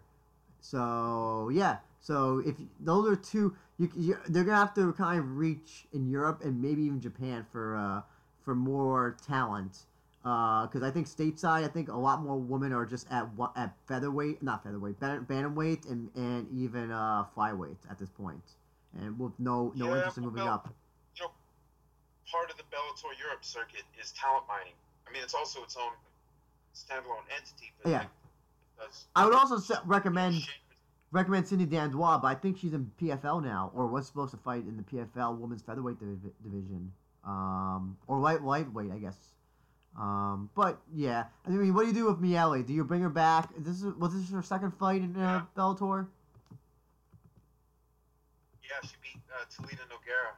So I guess you bring her back. I mean, she's local to Connecticut, so anytime you're in Mohegan Sun, just call her. I guess she'll just drive down to Mohegan Sun for about an hour and a half away. No, I gotta be honest. I really liked the way she was fighting someone who was too much for her, but I liked the way she fought. Yeah. I see her stylistically matching up against some of the other ladies they have over there in some fun fights. So they absolutely. I wouldn't mind seeing her fight Leslie Smith. I don't know. She hasn't fought Leslie Smith, right? I don't believe so. No, I don't believe so. I would watch the hell out of that because Leslie, she's a come forward fighter, but she doesn't come forward like Julia Budd. So I feel like that could be a really fun fight, and that would fall in line with your winners and losers pairings. I'm pretty sure she's coming off the loss. If I'm not mistaken, Arlene. Now, but anyway, yes. We've spent enough time talking about unimportant things. Not unimportant, you know what I mean. It is time to discuss one of the greatest light heavyweight performances in recent memory as protege of the all-time greatest hand-to-hand sports fighter in history, Fedor Emelianenko, the protege of Fedor. Vadim Nemkov put an absolute kickboxing masterclass on Ryan Bader, followed by, 30 or 40 masterclass addendums on the ground and knocking him out when Bader was fleeing just to clear some space, and gave him the old left hook and put him down. And the first Russian to be offered or to fight for a light heavyweight title, world title, wins it. And it was a victory for Sambo and Fedor team and Vadim. And the whole stylistic clash as a peaking Ryan Bader just got brutalized. What were your takeaways from the fight? My first question for you, Teep, is, and this is the first question I'm going to ask, did you think that this was a bad stoppage? And by bad stoppage, I mean it went on too long. If he stopped it right away, it would have been an okay stoppage, right? Well, okay. After the first 2 or 3 punches. Yeah. After the knockdown and 2 or 3 punches, if he stopped it right there, no one would argue because the ref holds them down when they stop it. It's not like they spring back up. It's like they hold them. They're like, you're right there. Don't make us look bad. That would have been fine. But after the first couple punches, Bader was, the ref's there looking at his eyes as best he can to see. Because if those eyes... Who was the referee? Was this Brian Miner again? Was this Brian Miner who was refereeing? I don't recall. I'm trying to remember who it was. Sometimes they have it on Tapology, but I can't recall. Sorry, go ahead. But go ahead. So the referee was Kerry Hatley in this fight. So basically, he gets Ryan Bader gets the right head kick. He goes down, but I don't think he's knocked out. So I don't think that would have been a good stoppage. But then Vadim swarms him. Ryan then turtles up, and then he's still delivering all those ground pound to him. And then Ryan gets up. Vadim still tags off on him. Ryan falls down again, and then starts teeing off him again. He then gets up again, starts running away, but then Nemkov catches up with him, and then starts before another barrage of punches. The referee stops. I think after the second time he went down, the referee should have stopped it. You could say that, but if the ref sees his eyes still open, like Bader after the initial knockdown, right? Those first few punches, if he'd stopped it there, no problem. But really, once that moment was over and he hadn't stopped it, he was trying to get position. He was just getting hit, but he was, he had his arms up. He was trying to get his positional awareness and get up. But Nemkov was doing Nemkov things, man. Brace off with the forearm, smack him with the other one, and then when Bader turned, he braced off with the other forearm, smack him with the other one. He's a two-handed puncher. Beautiful thing to see. I mean, that was just sublime, and I was okay with the stoppage. I think it went on way too long. If he had missed that left hook and Bader had run around, could he have composed himself? Maybe. I think after the second time he got knocked down, it should have been stopped. I think. I've seen some wars, so like when Daly dropped Diaz in their fight, if the ref had been like, that's it, maybe it wouldn't be considered such a bad stoppage. But it's like, Nick Diaz get knocked down, he's like, this is a championship. Well, here's the thing. Knockdown is different from knocked out. I think Ryan Bader got knocked down with that head kick. I don't think he was knocked out. He may have been woozy, maybe a little wobbly, but he was not knocked out. He was still cognizant because he did put his hands down to brace for falling. I did notice that. Yeah, he got hit incredibly hard, but he didn't eat it. Okay, so he ate it in a bad spot because he turned his head, but it looked like he was rolling. Fedor, because Nemkov feinted a 1-2, and with the 2, he pulled his forearm out the way and brought the shin over. I mean, it was if you see that on super slow motion, it's art. Yeah. Oh yeah. And No, but Bader turned like he was rolling with what he thought was going to be a cross, and instead it was a shin.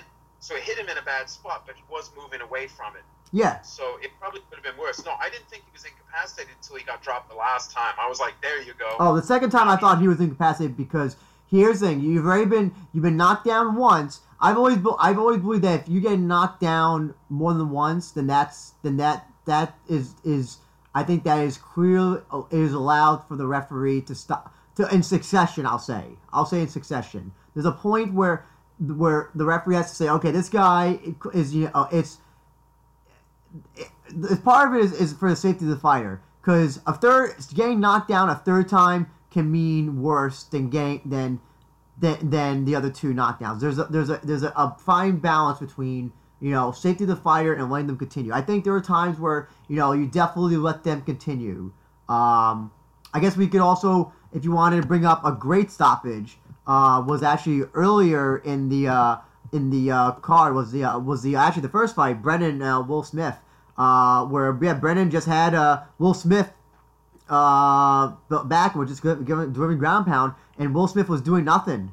He was doing nothing, and and even though these weren't the strongest shots, the referee still had to stop it because you can't get out. If you can't get out, don't show any indication of being able to. You're not supposed to just let someone get punched without answer too long. Like if it's clearly, like who was it? It was Tokov. Tokov's older brother. One of his wins, he got home sliced in a crucifix. And he was just hitting him with elbows and punches, and there was no way out. The ref had to just be like, "That's it," I think with Bader though, it was already a rough. Yeah, there was yes, and he could have gotten out, but I think it was also. I think he eventually did get his bearings back after the second one, I guess a little bit, but it was still before that. He was still getting a lot of damage and was still in a bad position. He was in deep shit, but I didn't see anything wrong with stoppage until I got on, because I fell asleep as they were walking out. I get up very early in the morning, so I actually fell asleep as they were walking out. So the first thing I did when I woke up was watch the fight. Mm-hmm. And I didn't go to sleep for very long, but I crashed out. I woke up like, oh shit, what happened? I didn't even dream the result. So first thing I did, and then I got online and people were like, no, stoppage. I'm like, no, that's not, son. That's a world title fight. Ryan Bader, there's a lot of money at stake, and he's one of the baddest ass motherfuckers on the planet. He's getting paid a lot of money. You can let him try and fight through it. He didn't. But I think of other fights where guys running away and get knocked out. I'd love that shit. Like Overeem, one of his fights with Karatanov. Do you remember that? Yep. He got hurt and ran away, and Karatanov just clubbed him to the ground. Come on, it's one of my favorite finishes. I'm not going to be like, I wish the ref would have. They get paid for that. So. Well, then it's not to be cold-blooded, though. Mm-hmm. Now, if Nemkov had him trapped in a crucifix, he's just beating his shit out of him, and he's trapped, and he has no opportunity to respond, and he's obviously fucked. Yeah, then you gotta stop. You can't let that go on too long, because that's just unfair. The ref's in there to protect him. But if he had missed that hook and Bader had run around the cage and reset and just gathered himself for a second, come on, he's a world-class fighter, one of the best on the planet. Even after the loss, he's an extremely talented, trained guy. No, it's fine. Let him fight. At least that's how I see it. Mm-hmm. Not trying to be cold-blooded, though. I don't want to be insensitive, but I would think that, especially with the title and so much on the line, they want to be able to fight it out to a point. Mm-hmm. Now, if his eye was all exploded, that's different. Like the stoppage, the Amazov stoppage, that was righteous. No, you shouldn't be getting hit any more times. But I don't think Bader was especially cut. He just got fucked up. So I was cool with it, but I understand. But we don't want people to. Team Fedor went 2-0 in the main card matches, with Moldavsky winning, and then Nemkov winning the light heavyweight belt. Question though, so there's been discussion of who the best light heavyweight in the world is right now. I hate GOAT discussions because they're just so tiresome. And they're just it's just like an endless loop of arguing, and there's never any consensus, and you can't. It's just like everything. MMA especially changes every generation, every month, even every week at this point, where someone could be christened the GOAT because of whatever. So I don't want to talk about that, but where would you say that he ranks Nemkov on the light heavyweights pro fighters in the world. Where is he? Would you put him? Today? Yeah. So, well, okay, so it comes down to Jon Jones, even though he hasn't been as active, he's had his little disgraces and stuff, but, like, it's fair to have him ranked number one. Is he officially gone from the weight class? Does vacating the belt count, or is it when he fights at heavyweight? I say he's the number one guy. I think it's when he fights at heavyweight, because who the fuck knows?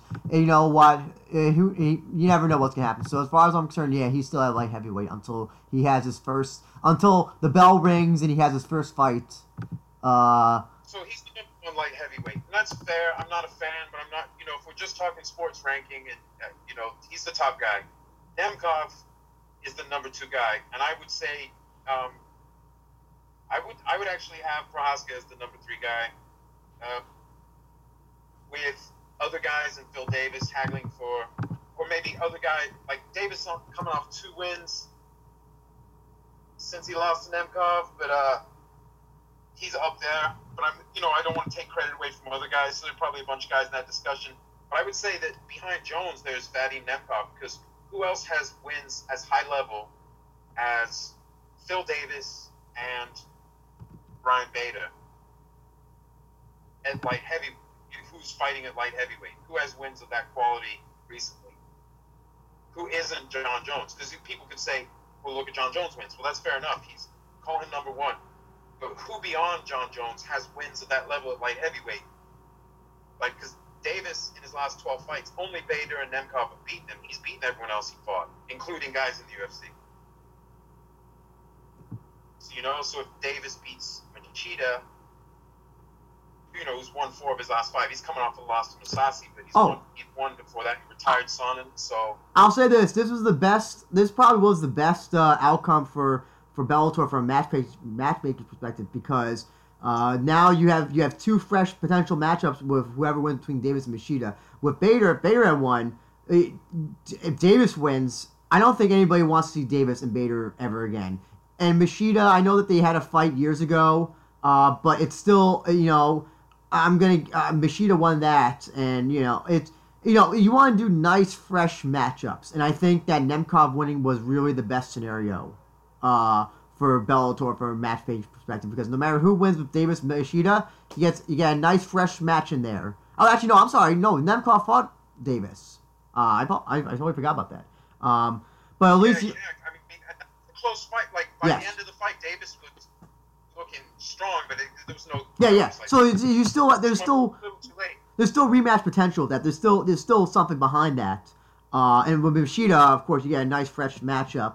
I don't think Machida's the same fighter that he was 5, 6, 7, 8 years ago. No, he's not. But listen, I don't saying he's past his prime. I think is absurd. I think that's an absurd statement of Machida. Machida's has always been.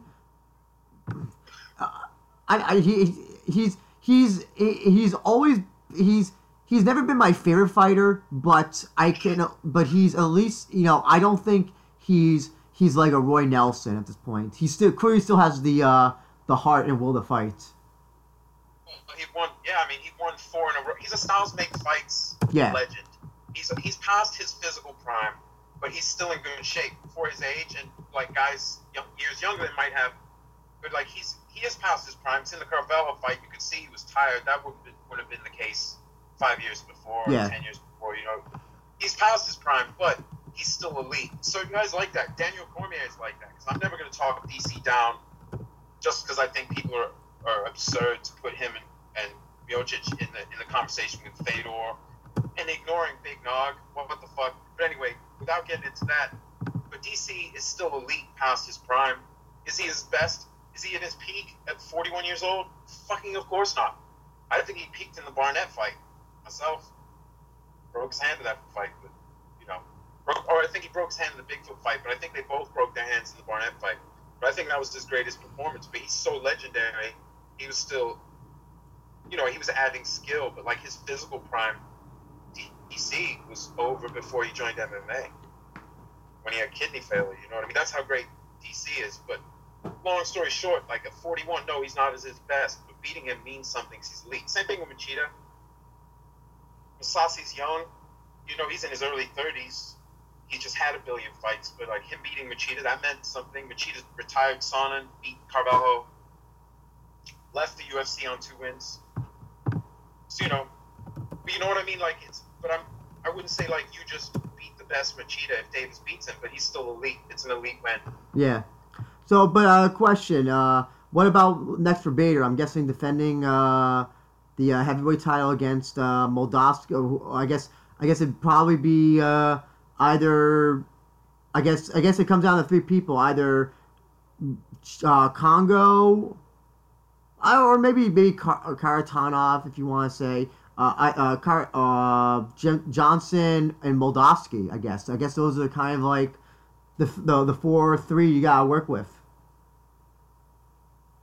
Yeah, I think really like the clear top guys of Congo and Minikov. I don't know. I'm really bothered by that. By the way, the first Bader Congo fight went. I'm really bothered by that. I think you kind of just because he was schooling him, and it's like he got robbed of a finish because that shit was over. Yeah, it was all over. He was like, "Oh my eye," but on the slow mo. I almost don't want to put him in there, but Johnson said he would like to face a rematch Congo. And I guess that's how Congo could. If he beats Johnson again, he works his way up to a heavyweight title shot. I guess, but I'm almost hesitant. If another champion happens to win and Congo goes on a streak, then yeah, maybe. But I don't know. I feel like you got your chance, and you just shit the bed of it because why you chose that reason. Yeah, isn't Minikov coming off 2 wins now? Did he beat Johnson and Yes, Minikov. Oh yeah, Minikov. I forgot about him. Yeah. He beat Johnson and then I can't remember if he has 2 wins since he lost to Congo. Yeah. Oh God, I don't even know. I was thinking more Karatanov because I think wasn't Karatanov on a bigger winning streak as well. So he was doing good. He had just the one loss to Javi Ayala in like lots of fights, but he got schooled by Linton Vassell, who lost to Phil Davis at heavyweight, but like Linton Vassell kind of announced himself at heavyweight, beating Karatanov. Oh. I would say he's in the discussion too, so you could have maybe Vassell fight. I don't know. I would almost say like, hey, what about that Roy Nelson matchup? But no, your winners and winners, losers thing. And I don't think that Roy Nelson deserves it. I really. Vassell is in the lower conversation, having beaten Karatanov so convincingly. Mm-hmm. And then Johnson is in the conversation because he took out one of the hot prospects, Fortune. Yeah. And then decked Mitrione, made Mitrione look easy. That goes a long way. Yeah. Mitrione has a win over Fedor. So if you're Bellator, you'd be like, who has wins over Fedor? It means a lot because he's the greatest, and his team is poised to take over our brackets. So that's why I think like Mitrione, Nelson, both of those guys fighting each other, that's a good matchup. Yeah. Okay.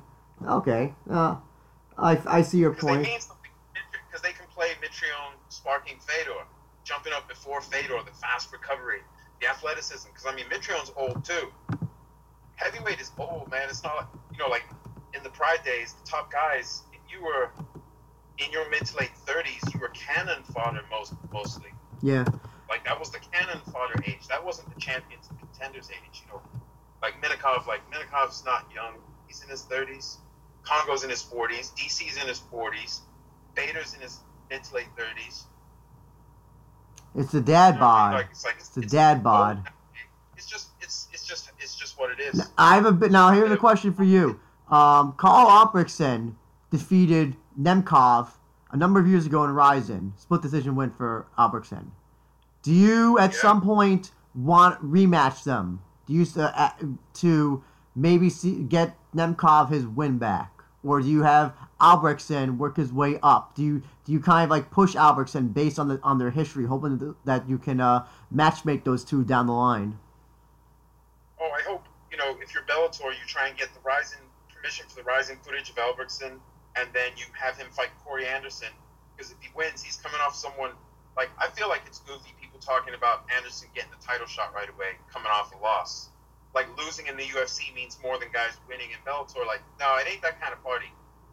But if he beats King Carl, a little MMA math, who has that win over, even though a less experienced Nemkov, pre-prime, you could, either guy, is now in a conversation because it's a top-heavy division. There are not that many guys ahead.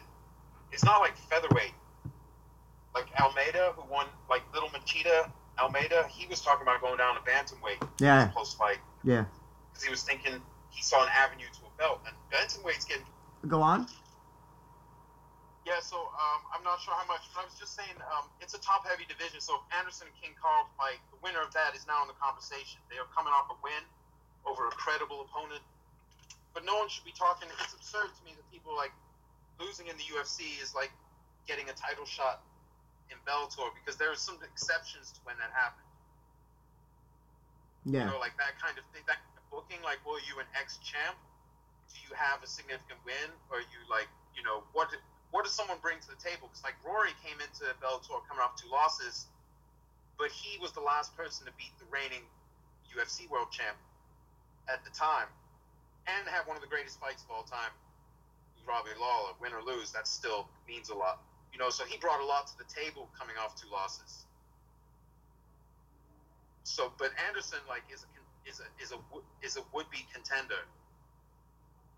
So, however badass he is, he's got to win a fight. You got to come off a win. You can't just be like, I'm here, I'm gonna shoot right to the top. You got to beat someone like Albrechtsen, Phil Davis, even Machida.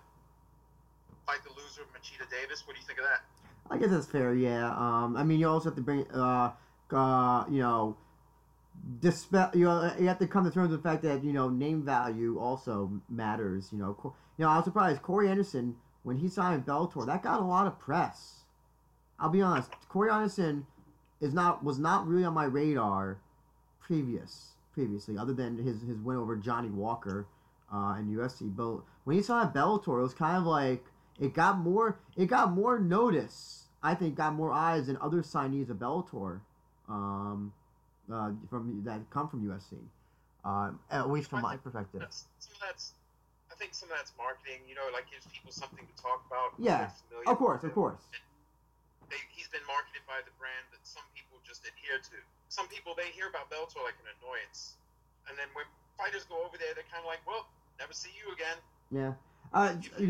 I'll say what's. Just write it off, and that's what. What sucks is that Jiri is in UFC, because if Jiri had signed Bellator, we could presumably then get another Jiri Nemkov rematch that I really have wanted to see for a long time.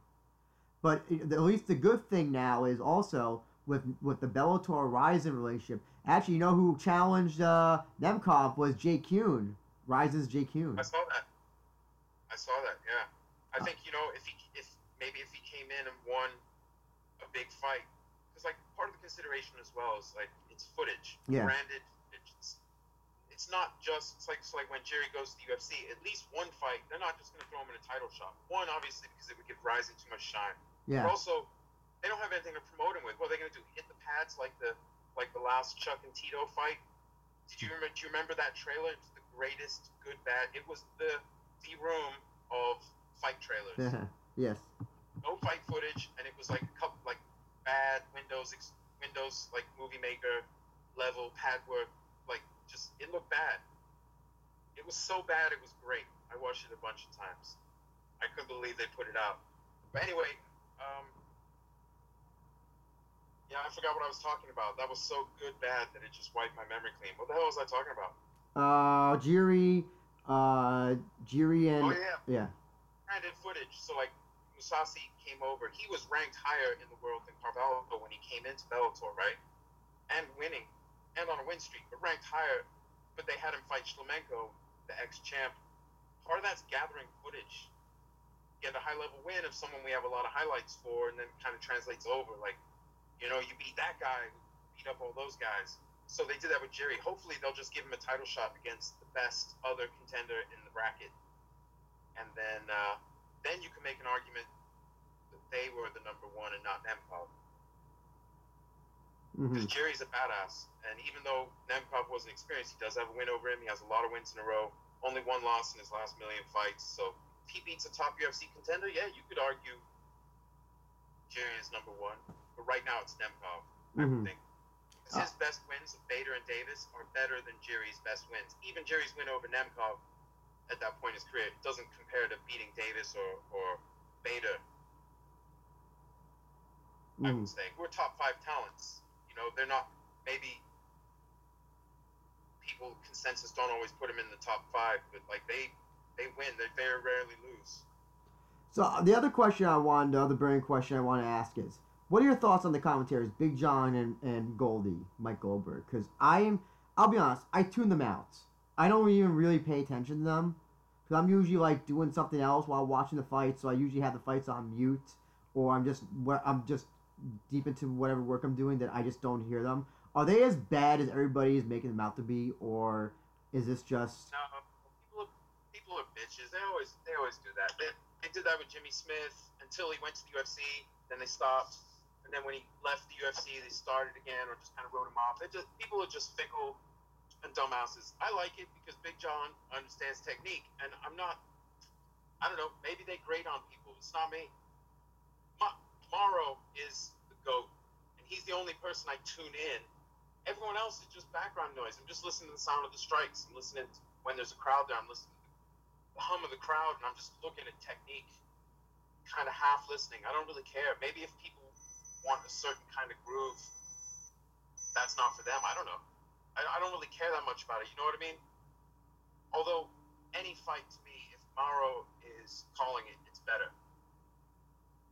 Because I watch on like Pluto TV, they got the 24-hour channel, so I just stick it on for background stuff.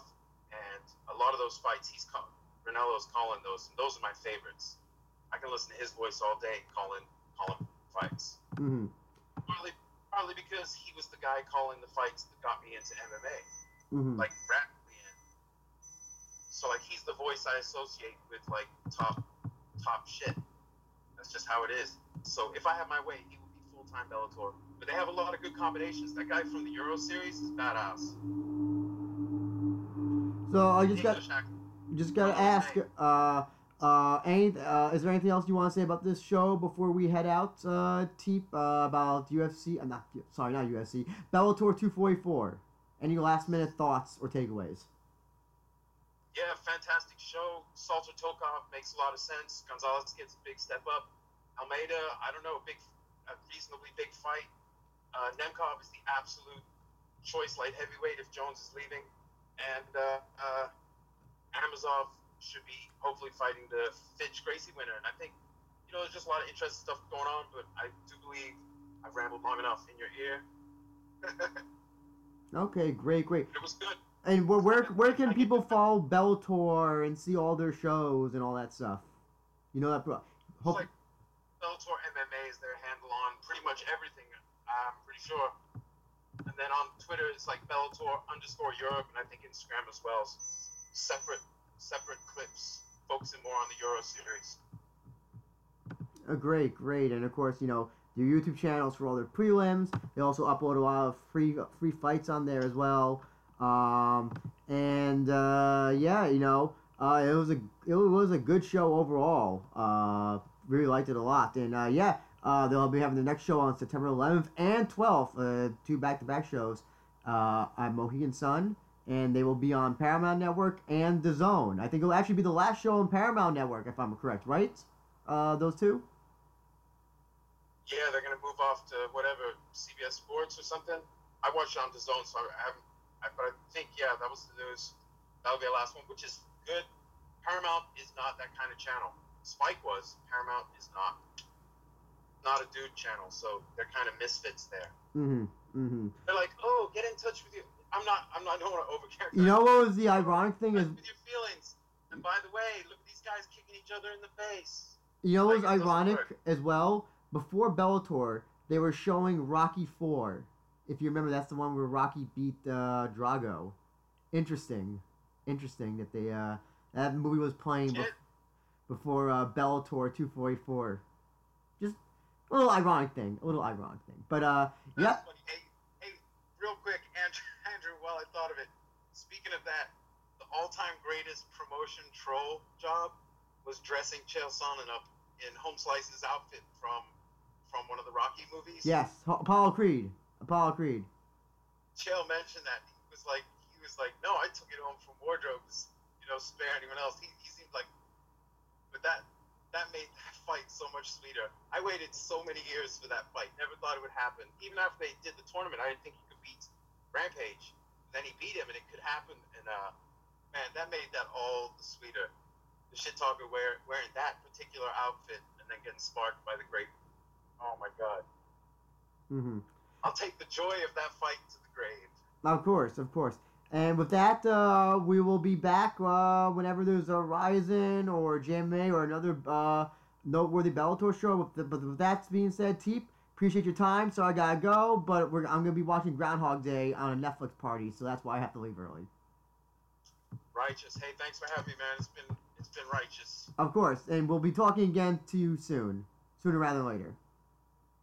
All right, brother. Thanks. Take care.